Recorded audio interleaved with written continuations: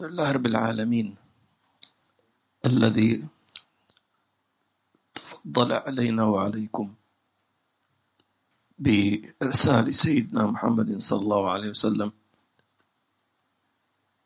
بالهدى والدين الحق ليظهره على الدين كله ولو كره المشركون.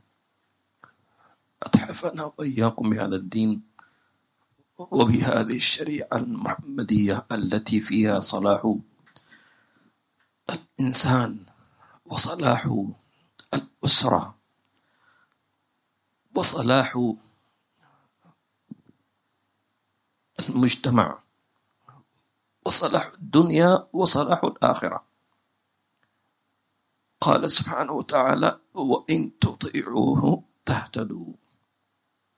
صلى الله عليه وعلى آله وصحبه وسلم. اللهم ارزقنا حبه واتباعه وطاعته في خير وطفعه. آمين. نواصل إياكم أحبابنا الكرام في درس كتاب الحديقة الأنيقة، وهي عبارة عن هذا الكتاب عبارة عن أخلاق ومعاملات وتربية وسلوك، كيف تتعامل مع الله عز وجل، كيف تكون صلتك بالله صلة عبد. هل أنت فعلا عبد لله عز وجل؟ كل واحد منا يسأل نفسه: هل هو فعلا عبد الله عز وجل؟ ما هي صفات العبودية؟ ما الذي يحبه الله منك؟ ما الذي يحب أن يرى في قلبك؟ كيف تكون طاعتك وعبادتك؟ كيف يكون قلبك؟ فهذا الكتاب يعلمنا الأخلاق والآداب مع الله ومع أنبيائه ورسله ومع جميع الخلق. فاللهم ارزقنا حقيقة الأدب معك ومع نبيك صلى الله عليه وسلم ومع الخلق أجمعين. آمين. بسم الله الرحمن الرحيم، وصلى الله على سيدنا محمد وعلى آله وصحبه وسلم. اللهم صل على محمد. من كتاب الحديقة الأنيقة في شرح العروة الوثيقة في علم الشريعة والطريقة والحقيقة للإمام الشيخ العلامة محمد بن عمر بن مبارك الحضرمي الشافعي رحمه الله تعالى، ونفعنا به وبكم وجمعنا به وبكم ومشايخنا في الفردوس الأعلى. آمين. رضي الله عنكم. وعنه أيضا قال رسول الله صلى الله عليه وسلم: من شهد الجنازة حتى يصلى عليها فله قيراط من الأجر، ومن شهدها حتى تدفن فله قيراطان. قيل: وما القيراطان؟ قال: مثل الجبلين العظيمين. رواه البخاري ومسلم.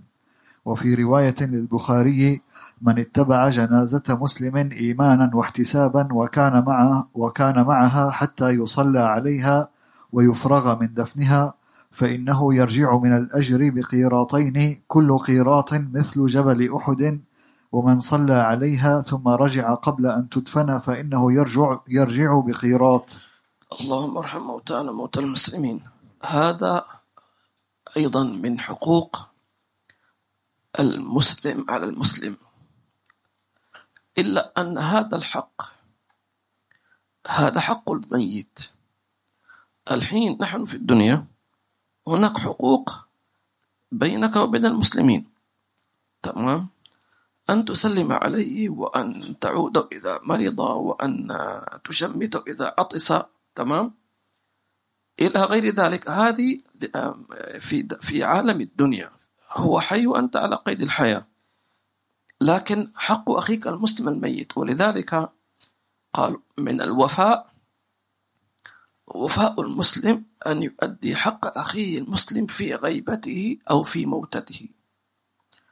وهذا يدل على الإخلاص، لأنه غالبا الناس في الدنيا مثلا هذا يسلم عليه وهذا يسلم عليه وتزور ويزورك، قد تدخل فيها شيء من المجاملات، قد تدخل فيها شيء من المصالح، والناس يعني يعيشون على مصالح، إلا القليل منهم من يعمل لله عز وجل. لكن الميت هذا ما في مصلحة بينك وبينه، خلاص مات، لا تنتظر منه راتب ولا تنتظر منه واسطة ولا تنتظر منه يقول لك شكرا، تمام؟ وخاصة إذا كان مسلما لا تعرفه ولا يعرفك. لكن هذه قليل من يعمل بها، لأنه ما شاء الله في ناس مسلمين ما شاء الله يحضرون جنازة أقاربهم وأرحمهم، هذا يعتبر طبعا واجب. لكن أن تحضر جنازة مسلم لا تعرفه، لأن الحديث يقول من اتبع جنازة مسلم، عربي أجنبي، في صيني هندي، في أي مكان في العالم، أفريقي، فقير غني مشهور مستور، تمام، فلك من الثواب العظيم. فلذلك ينبغي للواحد منا أن يجتهد أن يحضر جنازة الموتى قدر المستطاع طبعا، وخاصة من جنائز الأقارب والأرحام، ثم جنائز اللي هم إخوانك في الله عز وجل بينك وبينهم صلة، ثم المسلم الذي دخل في دائرة الإسلام. نعم، سبحان الله. شوف كيف يعني هل يمكن للحي أن يستفيد من الميت؟ حين مثلا بعض الناس نسمع يقول إنه الميت ليس له أي فائدة، نقول بلى، هذا حديث يقول لنا أنت الآن حينما تصلي على ميت تأخذ قيراطا من الأجر، استفدت ولا ما استفدت؟ بسبب هذا الميت، صح ولا لا؟ صح، الميت مش هو الذي يعطيك، لا، لكن عن طريقه أو بسببه، صح ولا لا؟ فإذا صليت على جنازة فلك قيراط من الأجر. النبي صلى الله عليه وسلم أوضح القيراط مثل جبل أحد، يعني جبل أحد كم وزنه ما شاء الله، يعني شيء لك أجر كجبل أحد. طيب بلاش، شو سويت أنت؟ ما سويت شيء، اللهم حضرت الجنازة. طيب ليش؟ شوف الله عز وجل عن طريق النبي صلى الله عليه وسلم يقول لنا يا أيها المسلمون، يا أيها الأحياء، من صلى على ميت سنعطيه كجبل أحد من الثواب. طب ليش هذا كله؟ عشان يعطينا ثواب؟ لا، عشان يشجعنا ليستفيد الميت من حضور الأحياء. يعني كأن الله يقول أنا أريد أن أغفر لهذا العبد، بس تعالوا. وحاشا لله عز وجل أن يعطي الحي، اسمعوا هذا الكلام، حاشا لله عز وجل أن يعطي الحي الذي صلى على الميت قيراط من الأجر ولا يغفر للميت. مفهوم؟ يعطي الله هذا الحي، يقول لك شكرا بارك الله فيك، يلا خذ هذا ثواب صلاتك، قيراط من الثواب. وإذا حضر الدفن له قيراطان، تمام، كجبل أحد مرتين. فهل يمكن أن الله يعطي هذين الأجرين القيراطين للأحياء والميت يرجع بخفي حنين؟ حاشا وكلا. وذلك من عادة الله عز وجل، إذا أنعم أتم النعمة لأنه كريم. يعني مثل ما يقولون إذا أطعم أشبع، ما يطعمك وخليك جيعان. وإذا أعطى أكفى، وإذا غفر، لأنه كريم. فسبحان الله، نسأل الله عز وجل أن يعاملنا بكرمه وجوده، آمين. يقول من شهد الجنازة حتى يصلى عليها. شوف تشهد معناه أنك كأن الله عز وجل لا يريد فقط أن تصلي وتمشي، أن تشهد. كيف تشهد؟ مأخوذة من الشهادة. هذا الميت هل تعرفه؟ فإن كنت تعرفه كل إنسان له أعمال طيبة وله أعمال غير طيبة. طيب أنت أثني عليه بما تعرفه من خلق حسن ولو خلق واحد. تمام. اذكروا إيش؟ محاسن موتاكم. مع أنه في مساوئ أكيد، في إنسان مثلا أخلاقه سيئة، في إنسان زعلك مثلا، إنسان يعني خلاك مثلا في كذا، سبب لك مشكلة لا قدر الله، أكيد. لكن هذا الإنسان توفي، ولك أنت الحالتين: إما أن تذكر مساوئه وتقول هذا إنسان مثلا ضربني أو ظلمني أو شتمني أو كذا، أو تستر عليه أو تثني عليه بما كان من أعماله الصالحة ولو عمل صالح. طيب هذه مش أي واحد يعملها، لأن بعض الناس يعني يريد أن يخرج ما في قلبه، ولكن هو الإيمان. وثق تماما كلما شهدت على إنسان ميت، تمام، حصلت له حسن، أنت مش هتكذب، هتقول في صفة أصلا موجودة فيه. يعني مثلا لو إنسان يعني عنده شيء من التقصير في بعض العبادات، ولكنه مثلا بار بوالديه، فتثني عليه أنه بار بوالديه، هل أنت كذبت؟ ما كذبت، ما كذبت. رحم. لذلك كان النبي صلى الله عليه وسلم إذا أراد أن يذكر إنسان فيقول رحم الله فلان كان كذا وكذا. بل قالوا لو لم تجد ولا حسنة واحدة في هذا الميت ما حصلت ولا شيء، صايع ضايع يعني مفلوت زي ما يقولوا، ولكنه مسلم، شو تسوي؟ فالإمام أحمد بن حنبل هكذا حضر جنازة، أو غير الإمام أحمد، أحد من الصالحين حضر جنازة إنسان كان معروف بالفسق، فاسق، الله يعني الله يسامحه زي ما يقولوا، حضرت جنازته، فالناس امتنعوا، قالوا هذا إنسان سكير خمير يعني يشرب الخمر، لن نصلي عليه. طيب مسلم في النهاية، ما نصلي عليه. فذهب هذا الرجل وقال أنا سأصلي عليه، ودفنه معه 3 أشخاص فقط. ثم حينما وضع في القبر قال اللهم اغفر لهذا العبد فإنه كان يحمل في قلبه لا إله إلا الله. صح ولا لا؟ صح، كلامك صحيح، بس خلاص. والنبي صلى الله عليه وسلم أخبرنا أن لو وضعت السماوات وما فيها، تعرف ما معنى السماوات وما فيها؟ كم وزنها؟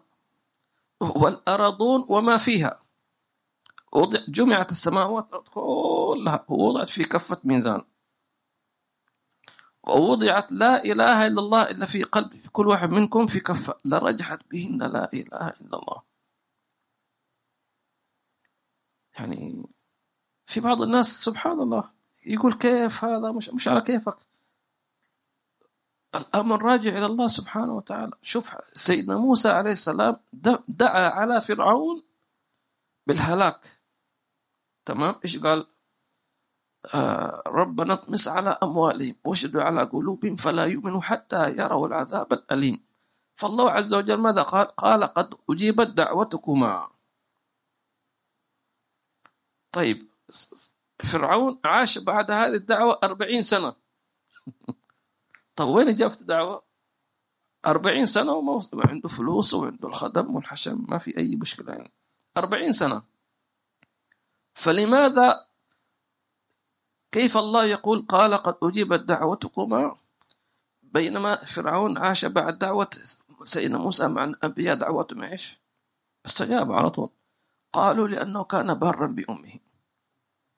فرعون كافر ادعى الألوهية،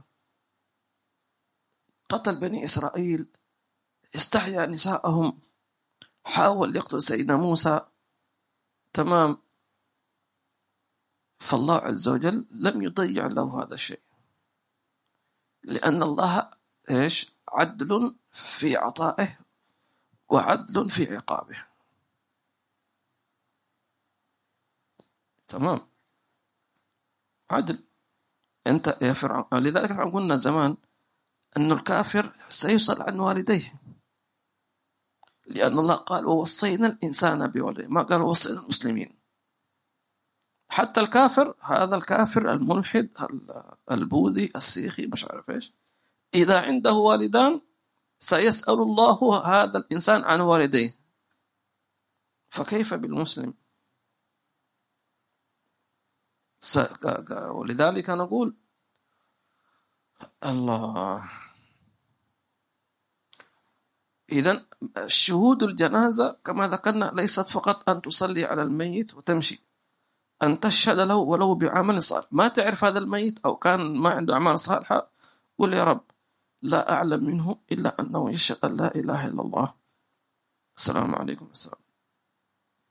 اللهم أحينا عليها ومتنا عليها، آمين. فالنبي صلى الله عليه وسلم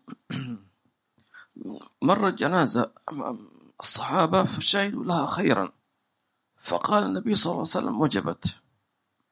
ثم مرت جنازة فأثنوا عليها شرا، فقال النبي صلى الله عليه وسلم وجبت. طبعا في جنازة منافقين، طبعا المنافق هذا غير المسلم، طبعا المنافق غير المسلم العاصي، لابد تفرق يعني. فقالوا يا رسول الله ماذا وجبت؟ قال أثنيتم عليه خيرا وجبت أي له الجنة، وأثنيتم عليه شرا وجبت أي له النار، والنار لا تجب إلا على غير مسلم. تمام. وجبت أي يعني مخلد فيها، لكن في طبعا مسلم يدخل النار يعني والعياذ يعذب. نعم. فهنا فنقول أن ثناءك على الجنازة، على صاحب جنازة، تكتب عند الله بشرط أن تكون صادقا فيها، أن تكون صادقا فيها. وإذا قالوا كنت شاك فيه تقول اللهم إن هذا فلان أحسبه من الصالحين. أحسبه يعني أنت تتكلم عن ما تظنه، ما تقول فلان صالح، أحسبه. تمام. والله إيش؟ والله حسيبه. فهنا يقول فالنبي صلى الله عليه وسلم أخبر أنه ما من 40 يحضرون جنازة مسلم إلا شفعهم الله فيه. إذا اجتمع 40 شخص، و40 مش عدد كبير، يعني ممكن أن يجتمعوا، صح ولا لا؟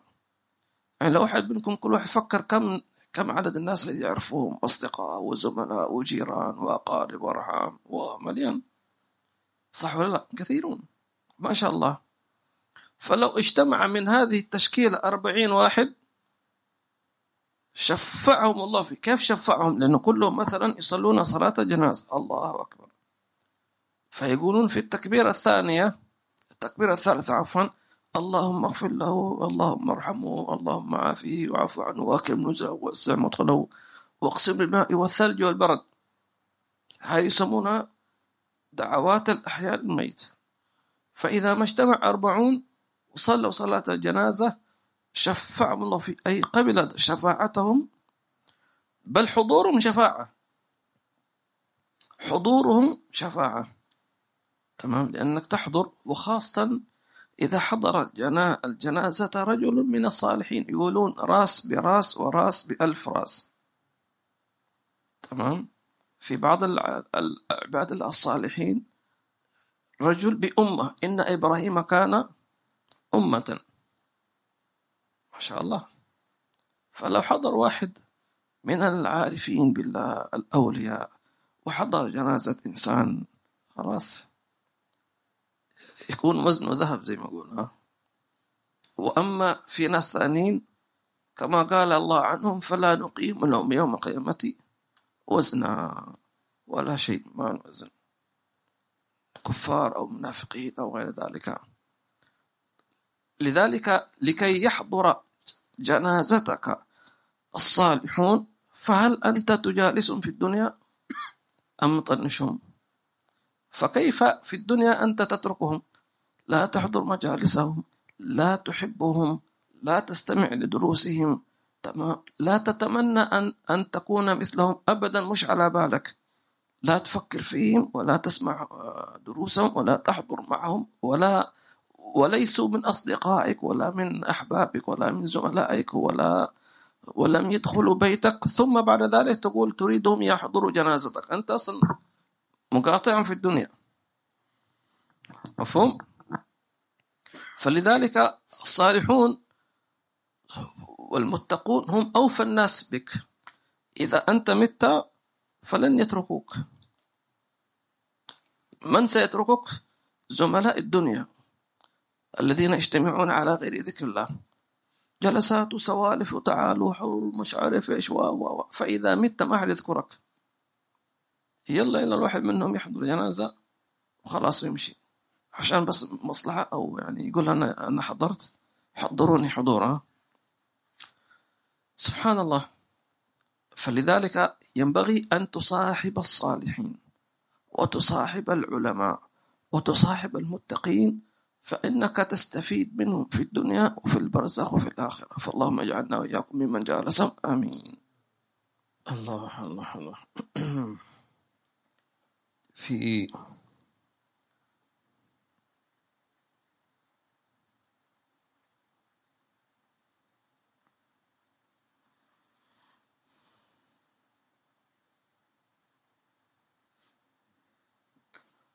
حضور الجنازة فيها يعني تترتب عليها أمور كثيرة، سبحان الله. منها حينما تصلي على الميت ثم تتبع جنازته، فإن الميت يعرف كل من صلى عليه، بل يعرف من يغسله ويسمع الكلام، تمام، ويسمع الحديث بين المشيعين للجنازة، يسمع. فلذلك هو يأنس بمن يتبع جنازته حتى تدفن. وطبعا حضور الجنائز يخاطب فيها الرجال والنساء على سواء، لكن الرجال أكثر، لأن الرجل يعني هو مهيأ للخروج ومهيأ لحضور الجنازة، والمرأة يعني يمكن، ولكن لأن المرأة يغلب عليها العاطفة ويغلب عليها الجزع وعدم التحمل، فربما تتأثر وتبكي وربما يعني تصرخ وهكذا. طبعا مش كل النساء، ولكن يعني الغالب في النساء هذه الصفة، فلذلك لم يخاطبوا تأكيدا كالرجل، لكن لها أن تحضر الجنازة ولا أن تصلي، بالعكس. الله. وألزم الرجال أن يحضروا جنائز النساء، يعني إذا كان الميت امرأة أن تحضر، تمام، مهما كانت هذه المرأة. صحيح لا يدخل القبر إلا قاربها، لأنه ما يحمل جسدها ولو كان بطال إلا محارمها. والدليل على ذلك أن النبي صلى الله عليه وسلم افتقد امرأة تسمى أم محجن، وأم محجن هذه كانت امرأة أمة سوداء، يعني كانت إذا خلى المسجد، مسجد النبي صلى الله عليه وسلم، تأتي وتنظف المسجد. وكما تعلمون مسجد النبي صلى الله عليه وسلم ما كان عبارة عن سيراميك ولا موكيت ولا سجادة، عبارة عن حصير أو رمل مسوى. فهي تريد أن تخدم النبي بأي شيء، مع أن الصحابة أصلا لا يتركوا مسجد النبي صلى الله عليه وسلم متسخا أو غير ذلك، ولكن هي كانت تسعى تفتش وتحاول وهكذا حتى ولو كان نظيفا. فتوفيت هذه المرأة في الليل، ودفنوها وصلوا عليه في الليل، ولم يخبر النبي صلى الله عليه وسلم أدبا ما يزعجه النبي، لأنه إذا دخل بيته خلاص ما يقرأ الباب إلا لشيء طارئ جدا. خلاص النبي دخل بيته مع أهله ونسائه. فاليوم الثاني بعد الفجر افتقدها النبي صلى الله عليه وسلم. تمام، افتقدها يعني فين فلانة؟ طب أنت النبي يعني تذكر حتى هذه المرة تذكرها؟ ما شاء الله، يعني كل إنسان. لذلك قالوا أي إنسان يخدم الدعوة ويخدم النبي يعرفه النبي صلى الله عليه وسلم. فلا تستحقر أي شيء في الدعوة، لا تقول أنا ما لي فايدة، اعمل أي شيء إن شاء الله حتى تغسل الفراجين، لكن بشرط الإخلاص طبعا. شوف هذه المرأة النبي افتقدها، الصحابة نفسهم استعجبوا أين أم محجن؟ الصحابة فوجئوا، إيش يقولون؟ قالوا يا رسول الله لقد ماتت بالليل ودفنا وصلينا عليها. قال فلما لم تخبروني؟ قالوا خفنا أن نزعجك يا رسول الله، يعني نحن بنقوم بالواجب زي ما يقولوا. تمام، يعني ما يحتاج، امرأة مسكينة بسيطة عادي تم تغسيلها من قبل النساء وصلينا عليه ودفنا، أدينا الواجب لأنه فرض كفاية. كان من الممكن النبي صلى الله عليه وسلم يقول خلاص الحمد لله الله يغفر له وجزاكم الله خير أحسنتم بارك الله فيكم. إيش قال؟ قال دلوني على قبرها.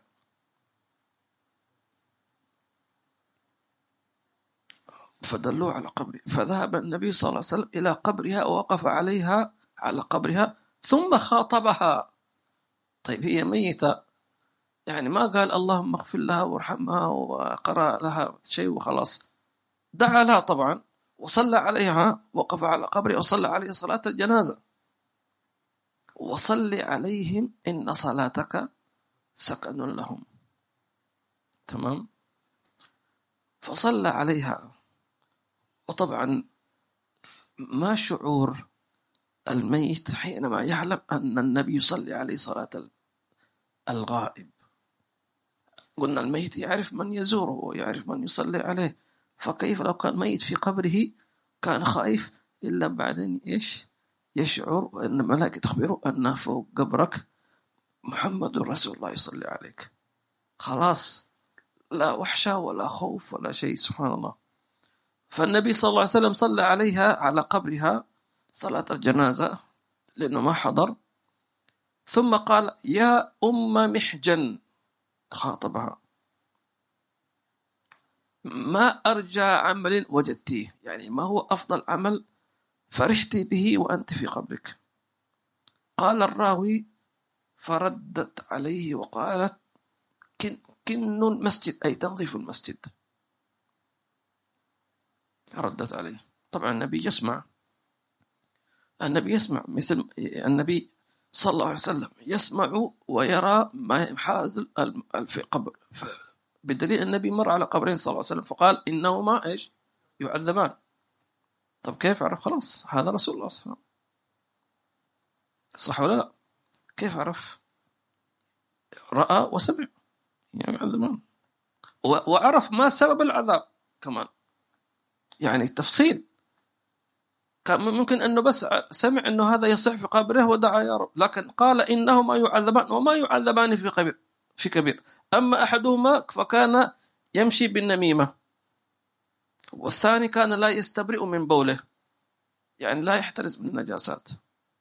يعني النبي صلى الله عليه وسلم سمعهما ورآهما وعرف السبب في العذاب. شو هذا؟ يجي لك واحد يقول لك النبي ما يعرف شيء. صح، النبي الله علمه، صحيح الله لا يعلم الغيب إلا الله، ولكن الله عز وجل إيش يطلع من شاء من أنبيائه على شيء من الغيب. تمام، إلا ما ارتضى من رسول كما قال سبحانه وتعالى. الشاهد أنه شوف النبي كيف صلى الله عليه وسلم، يعني شوف هذا المشوار كله، وقف على قبرها وصلى عليها وخاطبها. طيب هذه المرأة شو سوت؟ لم تعمل إلا كانت تنظف المسجد. إذن خدمة الدعوة إلى الله، خدمة النبي محمد صلى الله عليه وسلم، تمام، أول شيء أن النبي يعرفك ويعاملك معاملة خاصة بنفسه، تمام. فاللهم أحينا خدام النبي صلى الله عليه وسلم وتوفنا ونحن خدام النبي صلى الله عليه وسلم، نحن وأهلنا وأولادنا وبيوتنا وأموالنا في خير وعافية، آمين. في سبحان الله فيما يتعلق بالجنائز والمعاملة مع الموتى وغير ذلك، أن كلما صليت على ميت فإن الله عز وجل يقيض إليك بعد موتك من يصلي عليك. وكذلك إذا زرت قبر ميت، وخاصة إذا لا تعرفه، فإن الله يقيض لك بعد موتك من يزورك في قبرك ولو لم تعرفه. ولذلك نحن دائما نقول نوصي أنفسنا والناس جميعا أنكم لا تنسوا موتاكم بالخصوص وموتى المسلمين بالعموم من الدعاء. لماذا؟ لأنهم مرتهنون بأعمالهم، فالميت ينتظر دعاء الحي كانتظار الغريق من ينقذه. شفت كيف؟ فأي دعوة ومن فضل الله عز وجل ومن رحمة بنا أنه يستجيب دعاء الحي للميت في أي مكان. طيب، لكن إذا ذهبت إلى قبره ودعوت له عند قبره تكون هذه أقرب، لأنك شو مصلحتك أنت عشان تزور المقبرة؟ ما تستفيد شيء من الدنيا. الناس اليوم أي مشوار لابد يحسبها 1000 حساب، بترول وكذا وعندي كذا ومش عارف إيش، ولابد أن يستفيد شيء مادي من عالم الدنيا. لكن أن تذهب إلى المقبرة ما في فائدة إلا فائدة في الآخرة، صح ولا لا؟ فبالتالي حينما تزور أخاك المسلم في قبره فإن بذلك هذه الزيارة تعتبر لك ثواب كبير عند الله عز وجل. أيضا أن هذا الميت يعرف من يزوره فتسلم عليه فيرد عليك السلام، تمام. ثم بعد ذلك يكتب لك ثواب عظيم، لأن زيارة الميت كزيارة الحي. الحين مثلا إذا زرت أخاك المسلم، مر علينا في الدرس الماضي من زار أخا له في الله إيش ناداه مناد أن طبت وطاب ممشاك وتبوأت منزلا في الجنة. تبوأت أي هيئ لك، جهزوا لك بيت في الجنة، معناه بشارة أنك تدخل الجنة إن شاء الله، وإلا ما فائدة أن يبنى لك بيت ثم لا تدخل الجنة. فهمت؟ وكذلك إذا زرت أخاك المسلم الميت، لأن من زار أخاه المسلم ميتا كان كزيارته حيا، ما في فرق إلا أنه هذا حي، بدليل أنك حينما تقف على قبره أين تقف أنت يا حي على الميت؟ تقف كما تقف أمامه وهو حي. حين إذا أنت تريد أن تزور أخاك المسلم حي، تزوره في البيت، تسلم عليه من وراء ظهري أم من وجهه؟ السلام عليكم ورحمة الله، من وجهه، صح ولا؟ فالميت حينما يوضع في القبر يكون وجهه إلى القبلة، فهمت؟ فأنت حينما تزور تعال قابل وجهه واستدبر إيش القبلة، فهمت؟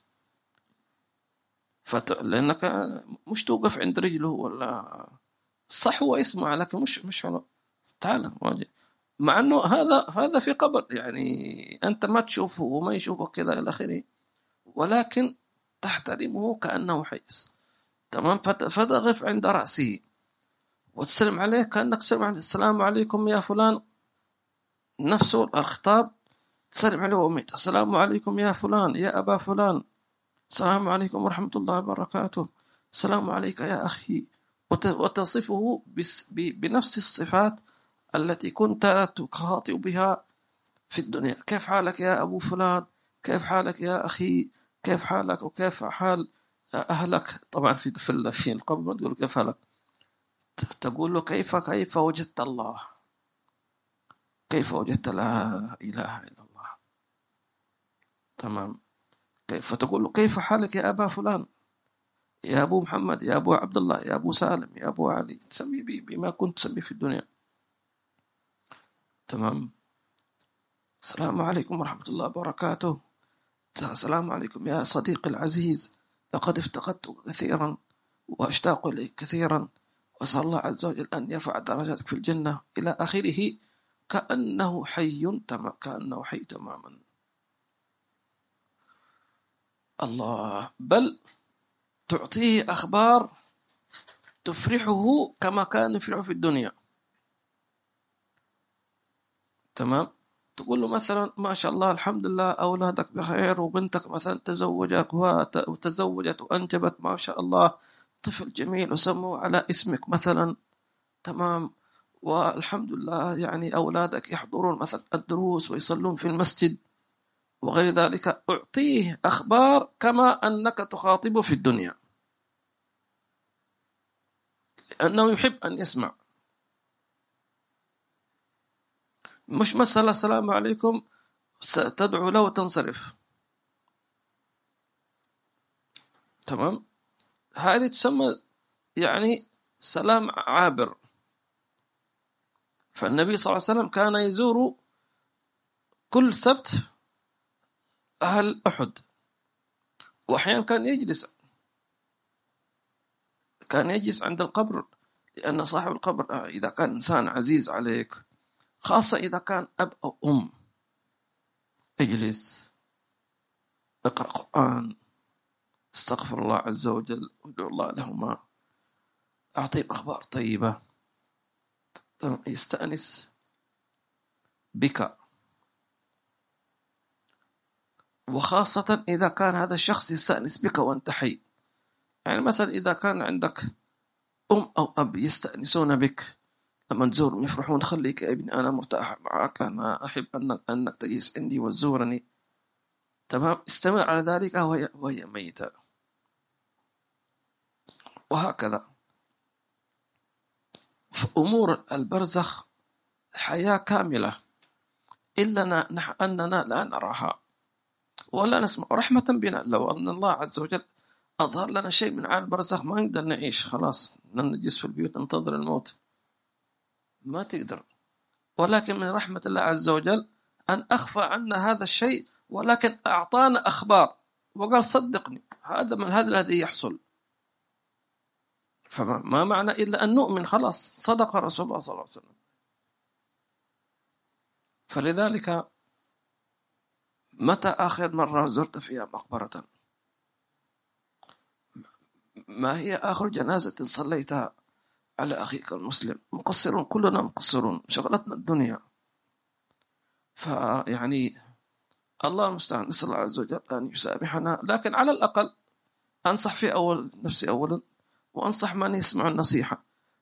يعني صحيح الدنيا مشاغل وكذا، والواحد صار ما يقدر يحضر جنازة. نقول على الأقل إذا لم تحضر جنازة أو تزور الموتى فلا تنسى أن تدعو لهم. صح ولا؟ أقل شيء جلست في بيتك، شفت أولادك وزوجتك وما شاء الله مرتاح، ما شاء الله، اللهم بارك في أولادي، اللهم بارك في رزقي، اللهم بارك في كذا، تعودوا إلى الموتى. تمام. فما من إنسان حي إلا له جيران من الأحياء أو جيران من الموتى. الحين المقبرة هذه تعتبر جيرانك، صح ولا؟ جيران ولكنه موتى. يعني فالجار هذا تدعو له أو تزوره.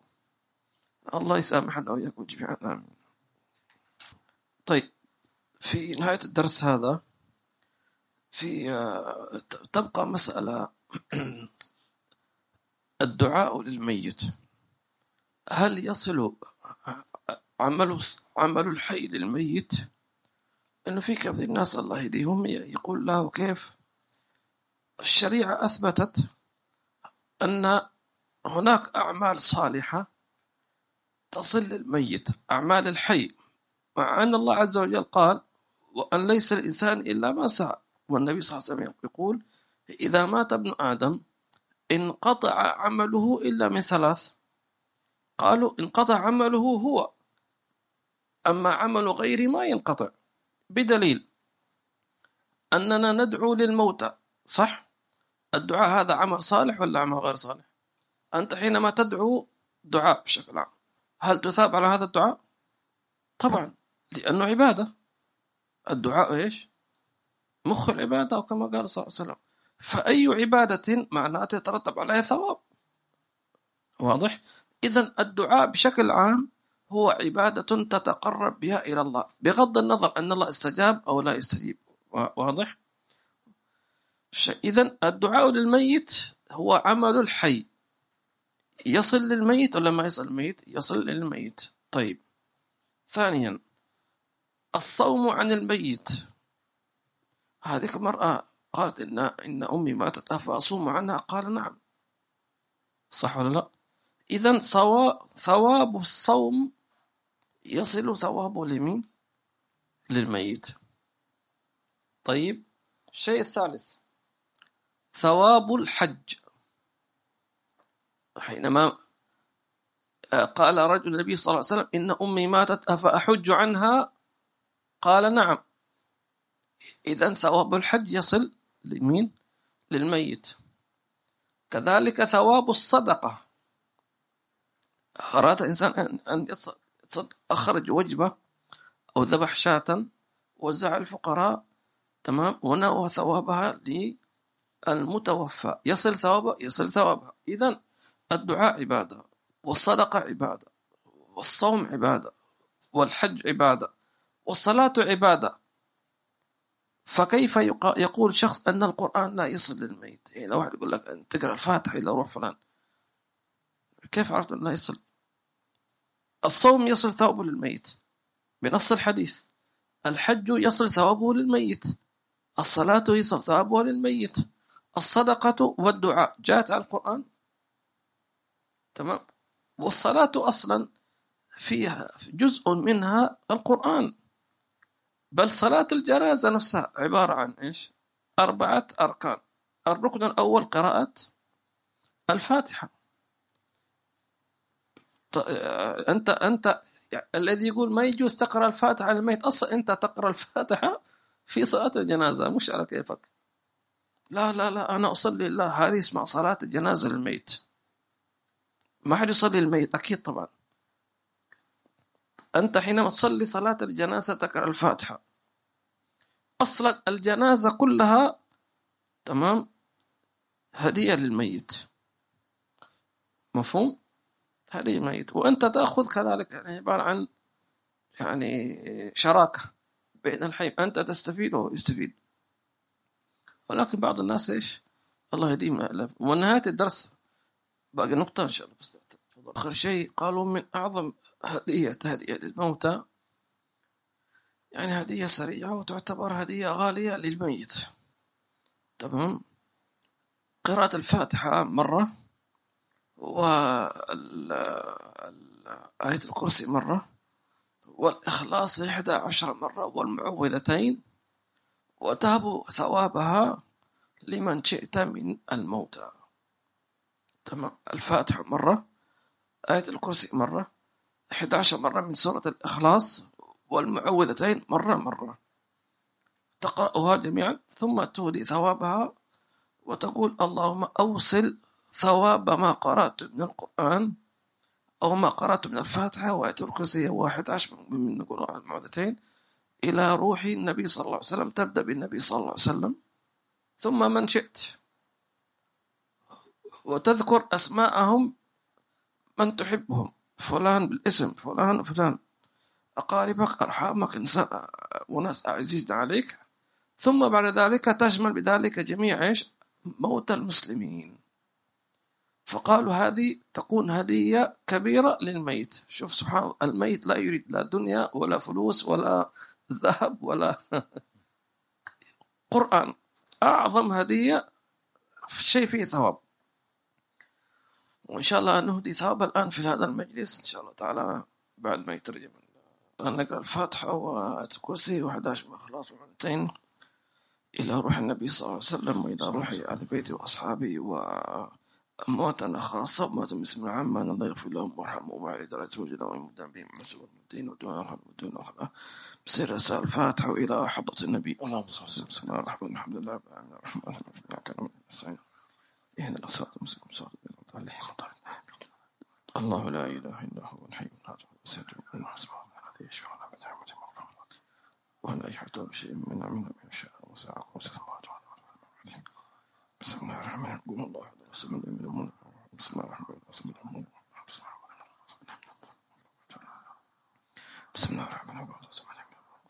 الله الرحمن الرحيم. بسم الله الرحمن الرحيم. بسم الله الرحمن الرحيم.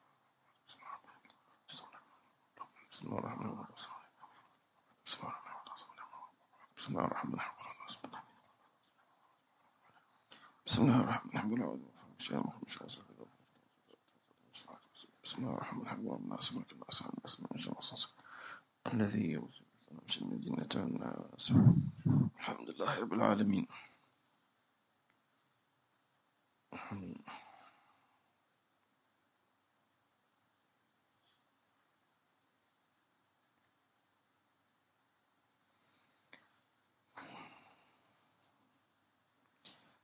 الأخت نجيبة وعليكم السلام ورحمة الله وبركاته. وعليكم السلام ورحمة الله وبركاته. الأخ محمد وعليكم السلام ورحمة الله وبركاته. محمد شبير وعليكم السلام ورحمة الله وبركاته.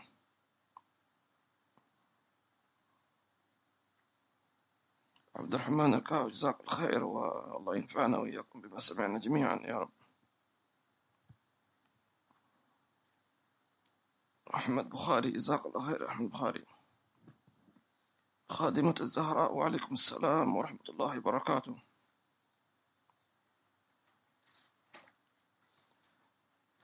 الأخ مصطفى لا إله إلا الله حفظكم الله. ما حكم جبل الخواطر؟ جبل الخواطر حكمه سنة ما شاء الله.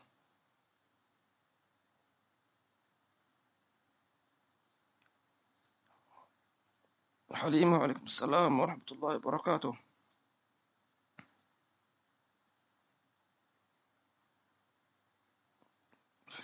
السؤال ولا بالإنجليزي؟ هي كتبت السؤال على عد أقرأ كلها. هي كتبت بالأقصى. ما شاء الله. يعني نفس. طيب دعاء. نعم. She said السلام عليكم. إن شاء الله تفهم. السلام عليكم حبيب. My grandma embraced Islam almost 90 years. بتقول إنه جدتها دخلت في الإسلام على سن 90 سنة ما شاء الله. ما شاء الله. ما شاء الله أكبر. ولكن يبدو من الكلام إنه تحاول تعلمها أشياء من الدين يعني بقدر الاستطاعة. هي توفت من 6 شهور ولكن العائلة دفنوها على طريقة الكاثوليك. ولكن العائلة قبلوا إن هي تحط الحجاب عليها ودفنوها بالحجاب وكذا. فهي بس خايفة يعني على مصيرها يعني. هل هي خايفة إنه مثلا دفنت على طريقة غير إسلامي وشافتها في رؤيا إن هي كانت خارج البيت في الليل يعني في ظلام وتصرخ كذا يعني. عموما إذا فعلا أسلمت فيكفيها أن تموت مسلمة. وأما إذا دفنت على غير طريقة الإسلام فهي لا تحاسب، يحاسب الأحياء. الميت ما له خص بالموضوع هذا. يعني إذا واحد إنسان ميت بس فرضنا ميت مسلم ما حد غسله ولا كفنه ما يعذب ولا ليس له فيحاسب من الأحياء الذين قصروا. تمام. وكمان يبدو من كلامها أنها كانت مقتنعة أصلا ستها من الإسلام. مقتنعة إن شاء الله ربنا يكرمها إن شاء الله. حبيب. السيد عادل الكاف وعليكم السلام ورحمة الله وبركاته. جزاك الله خير على الحضور وعلى دعائكم. الآن إنسان العمر وعليكم السلام ورحمة الله وبركاته. وفوق ما طالبتم هل تقبل صلاة 40 على المتوفى؟ شو صلاة 40؟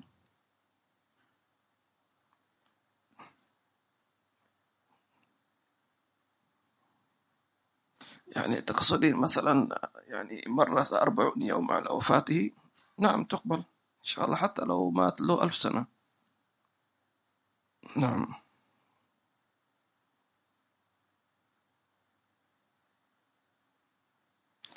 وعليكم السلام ورحمة الله وبركاته. حج محمد صالحين ما شاء الله، والله إن شاء الله ما تشوفش وحش، إن شاء الله ربنا يجمعنا قريبا في عافية يا رب، أو نزوركم إن شاء الله قريب في عافية، وربنا يعطيكم الصحة والعافية. هذا الأخ ياسين وعليكم السلام ورحمة الله يقول أنا في المطار على سفر إن شاء الله في رعاية الله وحفظه. ما شاء الله أنت في سفر وفي المطار وتتابع الدرس، ما شاء الله، هذا شيء طيب. ربنا نستودعك الله الذي لا تضيع ودائعه، زوالك الله بالتقوى وحسن العمل إن شاء الله تعالى، تروح ترجع بالسلامة إن شاء الله.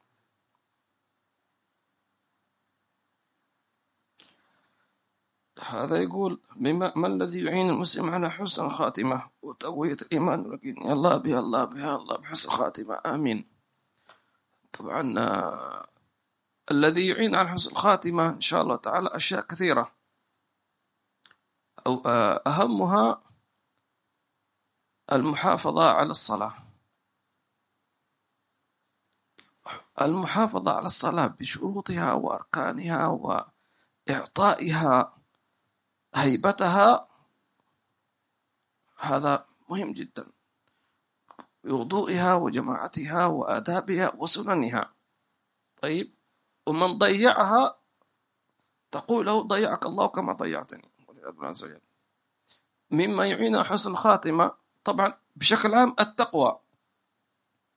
قال سبحانه وتعالى يا أيها الذين آمنوا اتقوا الله حق تقاته ولا تموتن إلا وأنتم مسلمون. طيب إذن التقوى بشكل عام هذا من أكبر شيء يعين على حسن الخاتمة.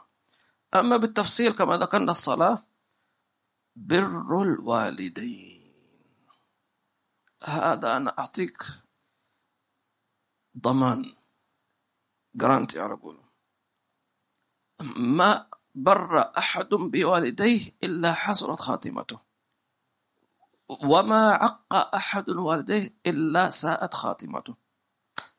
انتهى الكلام. إذن بر الوالدين هذا من أكبر ما يعين على حسن الخاتمة إن شاء الله تعالى. كذلك بما يعين على حسن الخاتمة إن شاء الله تعالى حفظ اللسان عن الغيبة والنميمة. حفظ اللسان عن الغيبة، يعني لا تؤذي مسلم، لا تؤذي مسلم. فإن من أطلق لسانه في الكلام على الناس والحش عليهم ونهش أعراضهم، كيف بعدين يقول يا رب اجعل آخر كلام من الدنيا لا إله إلا الله؟ أنت وسخت لسانك أصلا في الكلام مع الناس، كيف هذا؟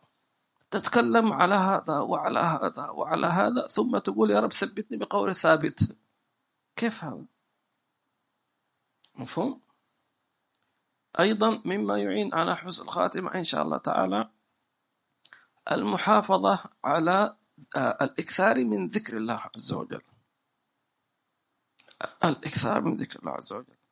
أيضا مما يعين على حسن الخاتمة المحافظة على السواك،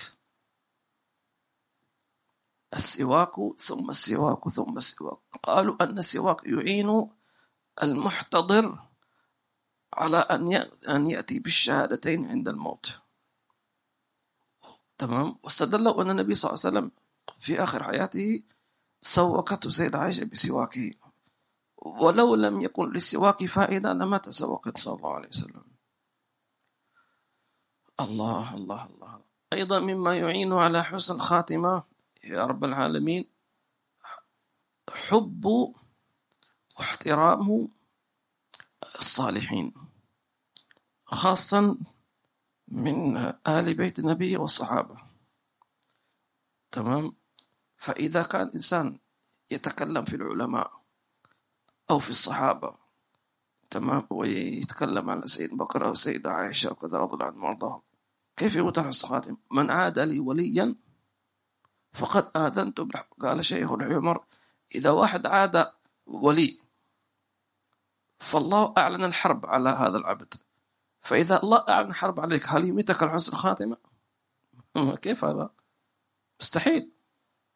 إذن الخلاصة احفظ لسانك عن جميع المسلمين، وخاصة السلف الصحابة وآل بيت النبي صلى الله عليه وسلم والعلماء. في بعض الناس اليوم يسب ميت له 500 سنة.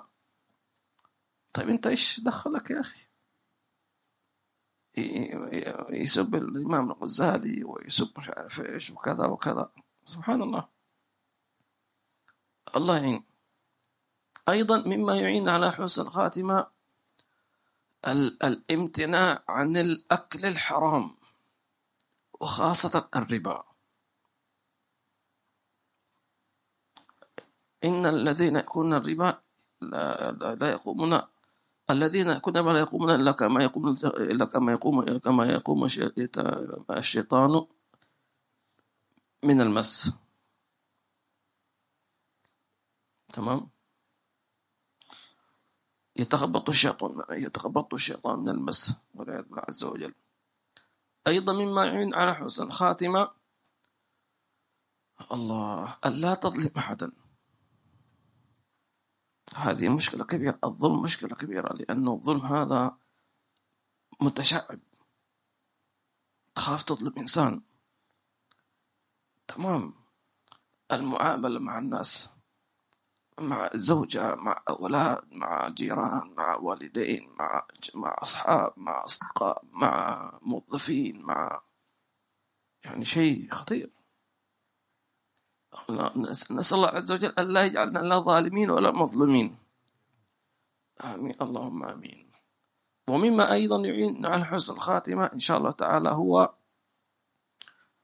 الخوف من سوء الخاتمة، وأيضا سؤال الله حسن الخاتمة. تمام. وأعظمها قالوا مما يعين حسن الخاتمة رؤية النبي صلى الله عليه وسلم في المنام. قالوا فمن رأى النبي صلى الله عليه وسلم في المنام بشر بحسن الخاتمة. فاللهم اجعلنا وإياكم منهم آمين. الأخت لا تقول هل هناك دعاء أو طريقة تعادل زيارة قبر من نحبه من أخوات في الله توفوا في بلد آخر، وإن كنا سنسافر أولا في يوم من الأيام كما ذكرنا. بالنسبة للنساء يختلف عن الرجال، فكيف إذا كان هذه المتوفى في بلد آخر؟ فقلنا هو الدعاء. طبعا الدعاء أيضا استحضارهم في مجالس الذكر أو الخير. تمام. هذا برضو يعتبر من الهدايا الطيبة. يعني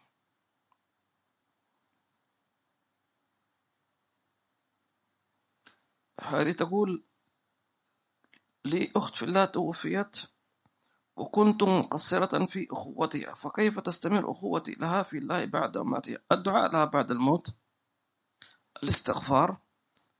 إذا هذه الأخت تركت أطفال،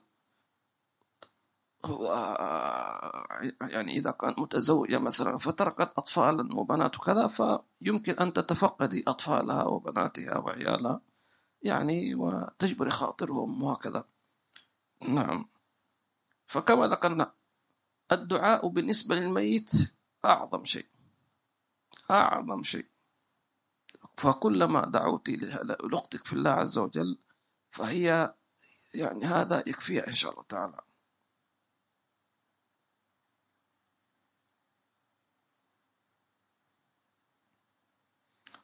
وتقول دائما تخطر ذكرها وكلامها ومواقفها على بالي وأثر على حياتي ماذا أعمل؟ نقول ما شاء الله هنيئا لأختك هذه التي أثرها لا يزال باقيا فيك ولو كانت قد توفاها الله عز وجل. ما دمت تجدين أثرها في قلبك من مثل كلام طيب ونصيحة، فما شاء الله أدعي لها واذكري هذا الفضل لها عند الله، فتقول يا رب إن فلانة يعني لطالما نصحتني ودعتني يعني خدمتني وكذا، يا رب أكرمها يا رب. وهكذا شيء من هذه الدعوات إن شاء الله يعني ستفرح بهذا بإذن الله.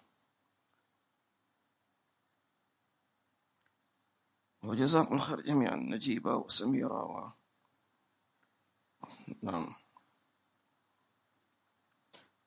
نحن حينما قرأنا الآن الفاتحة نوينا موت أموات الحاضرين جميعا، من كان له والد أو والدة أو غير ذلك، الله إن شاء الله يغفر لهم جميعا، أو زوج أو زوجة أو جد أو جدة أو قريب أو بعيد أو معلم أو أستاذ أو شيخ أو كذا أو جار أو عزيز أو قريب أو حبيب أو بعيد، الله يغفر لهم جميعا بسر أسأل الفاتحة إلى حضرة النبي.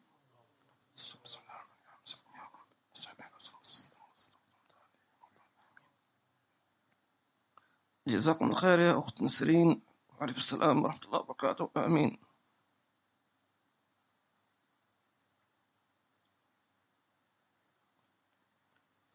هذه تقول ذكرتم زيارة القبر إذا كنت أذهب إلى قبر الميت وعندي يقين أنه ليس في القبر في البقيع، فما الفائدة من زيارته؟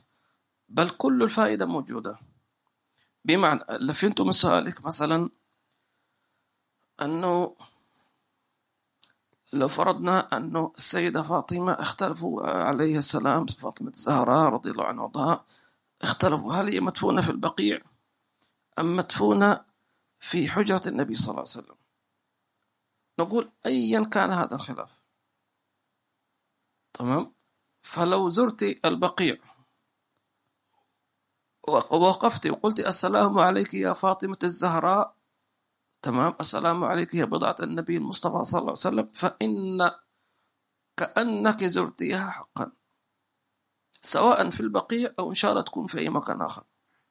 بل هذا أي مسلم، يعني العبرة باعتقادي أنا كزائر. واحد يقول لك لا إيش دراك إنه مدفون هنا، أنا مالي شغل، أنا على نيتي. قالوا والله هذا قبر مثلا الصحابي فلان، بس نحن مشاكين هل هو مدفون هنا أم مدفون في بلد ثاني. أيا كان، تمام، العبرة بإيش؟ بالنية. فإن سلامي هذا يصله أيا كان، صح ولا لا؟ فما في مشكلة إن شاء الله، أنت زوري من تشائين في البقيع ولا عليك إذا كان موجود أو مش موجود.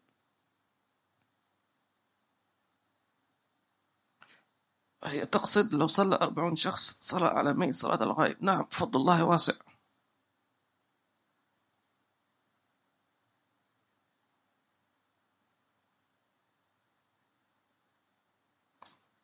اللهم ارزقنا كمان حسن الخاتم. آمين اللهم آمين. شاجع خان، وعليكم السلام ورحمة الله وبركاته. جزاكم الله خير جميعا. أسأل الله عز وجل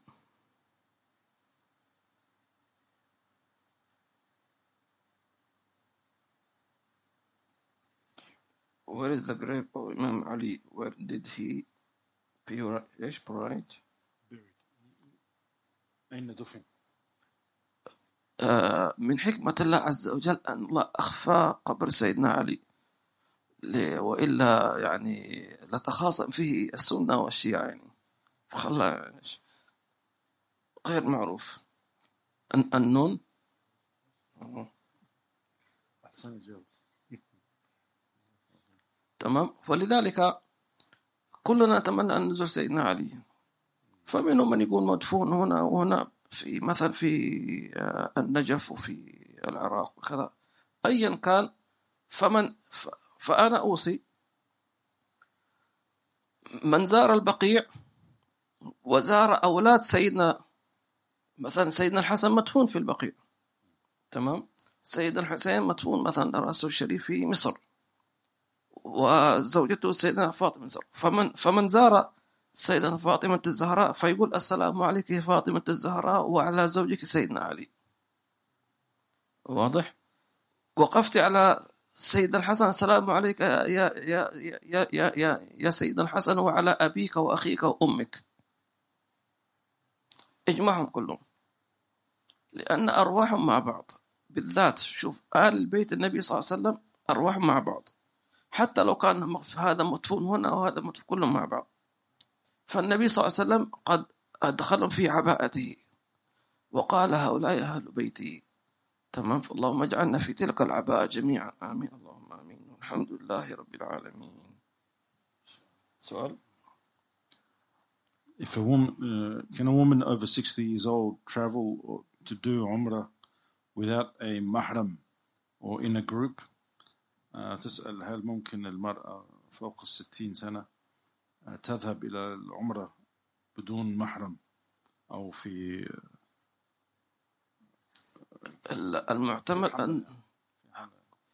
المعتمد أنه لابد يكون محرم. هذا عند الشافعي. نعم. والله الفاتحة الله ينفعنا بما سمعنا وارزقنا علما نافعا وقبلنا خاشعا ولسانا ذاكرا. ربنا ظلمنا أنفسنا وظلما كثيرا وإن لم تغفر لنا وترحمنا نكون من الخاسرين. اللهم اغفر للمسلمين والمسلمات الأحياء منهم والأموات يا رب العالمين. اللهم اغفر لي وموتانا موتى المسلمين. اللهم اغفر لهم وارحمهم وعافهم واعف عنهم وأكرم نزلهم ووسع مدخلهم واغسلهم بالماء والثلج والبرد ونقم من الخطايا كما ينقى الثوب الأبيض من الدنس وخص بالرحمة موتا خاصة موت المسلمين. وكذلك الحج مروان الله يغفر له ويرحمه إن شاء الله ويعلى درجته في الجنة وجميع موتى المسلمين بالسر الفاتحة وإلى حضرة النبي.